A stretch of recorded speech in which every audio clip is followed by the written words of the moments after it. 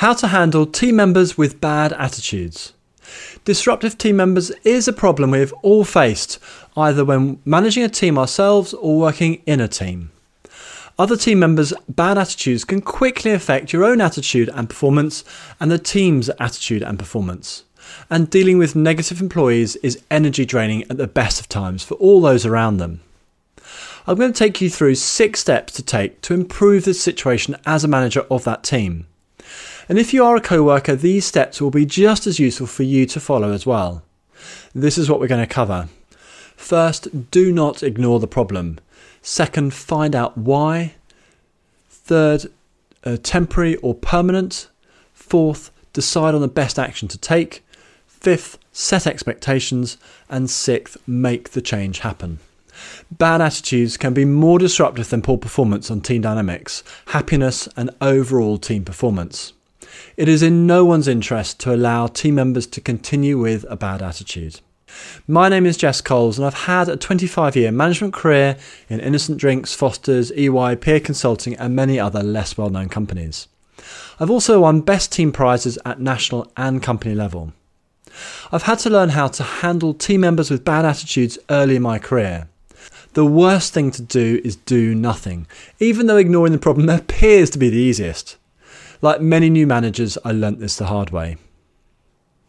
If you like this podcast, please share it with colleagues and friends, and do visit us at enhance.training and take a look at the online courses and resources to help you lead and manage your team. So let's go through 6 key steps to take for the benefit of all. When you're thinking about how to handle team members with bad attitudes, the first and most important step is not to ignore the problem. A team member with a bad attitude can quickly infect others with negative behaviours, and you can easily see team morale and motivation heading downwards. It is your job as a manager to handle this problem. To do your job, you cannot ignore the situation. You must take action. All the other team members are looking at you to see how you will react, and your reactions are going to be setting the rules, not what you say. If you take no action, you're effectively signalling to the team that it is perfectly fine to have bad attitudes through your lack of action. If team motivation and happiness drop, then team performance is likely to follow fairly soon afterwards, and then you'll have your manager worried about your performance. So take action as quickly as practical after you become aware that a person in the team has a bad attitude. And if you're not the manager of the team, then your role is to make the manager aware of the bad attitude of a team member. And before you speak to your manager, take the time to gather some examples, note down what is said by the person and when. Start the conversation with your manager along the lines of, "Peter, I'm worried that something is wrong with Bob. He seems very down and is being very negative at the moment." Some of the examples of what he is saying to colleagues is, and then go on to a couple of your examples. If your manager is not aware of the problem, they will not be able to take action and successfully manage disruptive employees. So don't ignore the problem or hope somebody else will say something. Take action. The second step when planning how to handle team members with bad attitudes is to find out exactly why the employee has a bad attitude. There can be a huge range of reasons, and until you know why the behaviour is happening, it is very hard to decide what action to take when planning how to handle employees with bad attitudes. Some examples of the reasons could be, firstly, the team member is really upset at how they're being treated at work.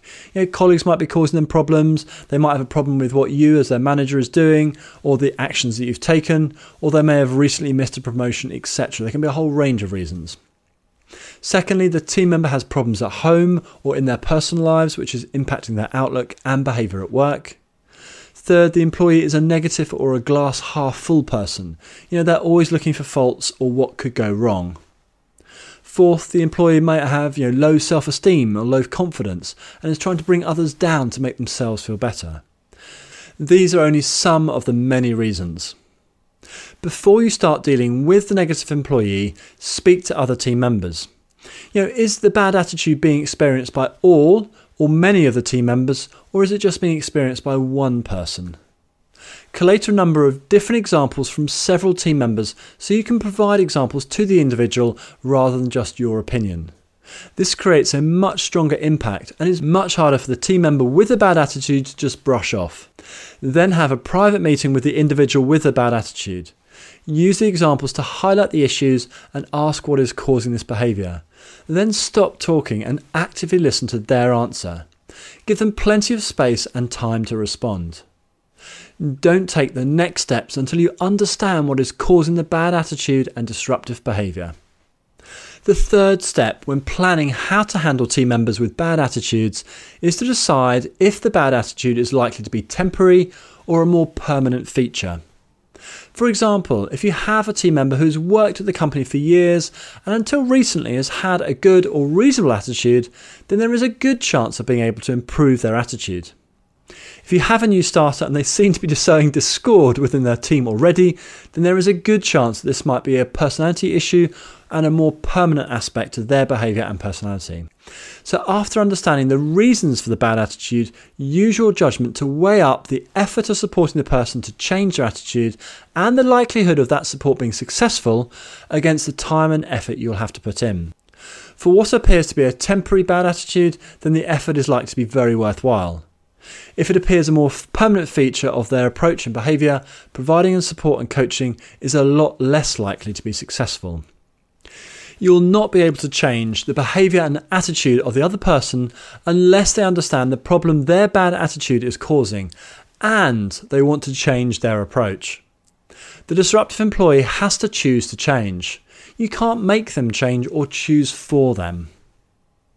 The fourth step when planning how to handle team members with bad attitudes is to decide the best course of action. There are a wide range of actions that you could consider, and it is important that you choose the right approach for the given situation.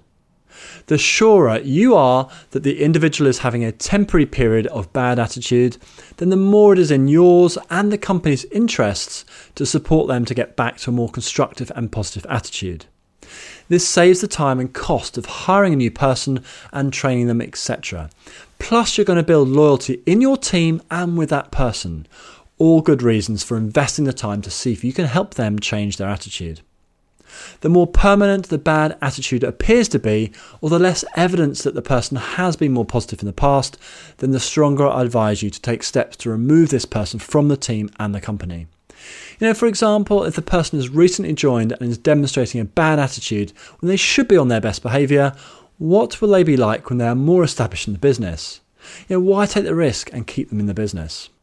Use your judgment as to how temporary or permanent the bad attitude is. Consider this when planning what course of action to take. The fifth step when planning how to handle team members with bad attitudes is to set out your expectations in writing. In most scenarios, I would suggest that you set out a personal improvement plan with the individual. This is a written document that you put together setting out your expectations of their behaviour, with examples of what good behaviour or attitude looks like. A very important step is to get the individual to contribute and give them the opportunity to negotiate points that they feel are unfair or unreasonable. If you have gathered sufficient examples in step 2, then this process will get to mutually agreed goals that you need, i.e. improving their behaviour and attitude, even if the individual is being difficult. Give the individual a time frame to improve their attitude. 3 months is long enough to see significant improvement to a bad attitude. If there is no or little improvement, you can always take more formal action sooner than 3 months. Set measurable milestones where possible so both you and the other party know when they have reached acceptable attitudes and behaviours. This step is not as easy to do for attitude issues as it is for performance issues. An example might be, team members no longer experiencing negative behaviour. And to measure this, you could use several people's opinions rather than just your own. This is fairer and is seen to be fairer and therefore less disputable. Then set up fortnightly or monthly progress meetings and capture in writing the progress or the lack of it with the individual.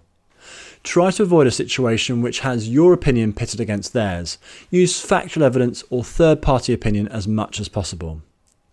Coach and support the individual as much as possible, or get another person to undertake this role, assuming you've decided that improving the individual's attitude is beneficial for the team and the business. This is a really important step, so do put the time and effort to do this. The sixth step when planning how to handle team members with bad attitudes is to make the change happen. As a manager or leader, learning how to manage disruptive employees to a successful conclusion is important. As discussed, bad attitudes can create a lot of problems for you, the team, and the business. So one way or another, you need to help the person's attitude to a much more positive place, or move the person from the team and the business. I believe in giving team members a good chance. Spending time coaching, listening, and supporting them can make a huge difference to their attitude. Helping them remove the problem that is causing their bad attitude will also make a huge difference. With valued employees that have added a lot to the team, then making the time to support them is a no-brainer. Keep a documented framework of the support you provide and keep monitoring their progress against agreed expectations. If you have listened, supported and coached, yet there is no or very little change to the team member's bad attitude, then you need to take sensible steps to remove them from your team before they do further damage. Or if the team member with the bad attitude is a new person, on probation or early in their career with your company, then it is your judgment call whether you move much more quickly to remove them from the business. Do not shy away from taking steps to remove disruptive employees with bad attitudes from your business. Good luck in how you go about dealing with negative employees. By taking positive action, you are signaling to the individual and your team that you will not put up with bad attitudes. Be as supportive and as fair as possible, and if that doesn't work, take alternative action. Remember, the most important action to take in how to deal with an employee with a bad attitude is to start the process that I've taken you through. The sooner the better. If you like this podcast, please share it with colleagues and friends, and do visit us at enhance.training and take a look at the online courses and resources to help you lead and manage your team. Thanks for listening, and I look forward to speaking to you again soon.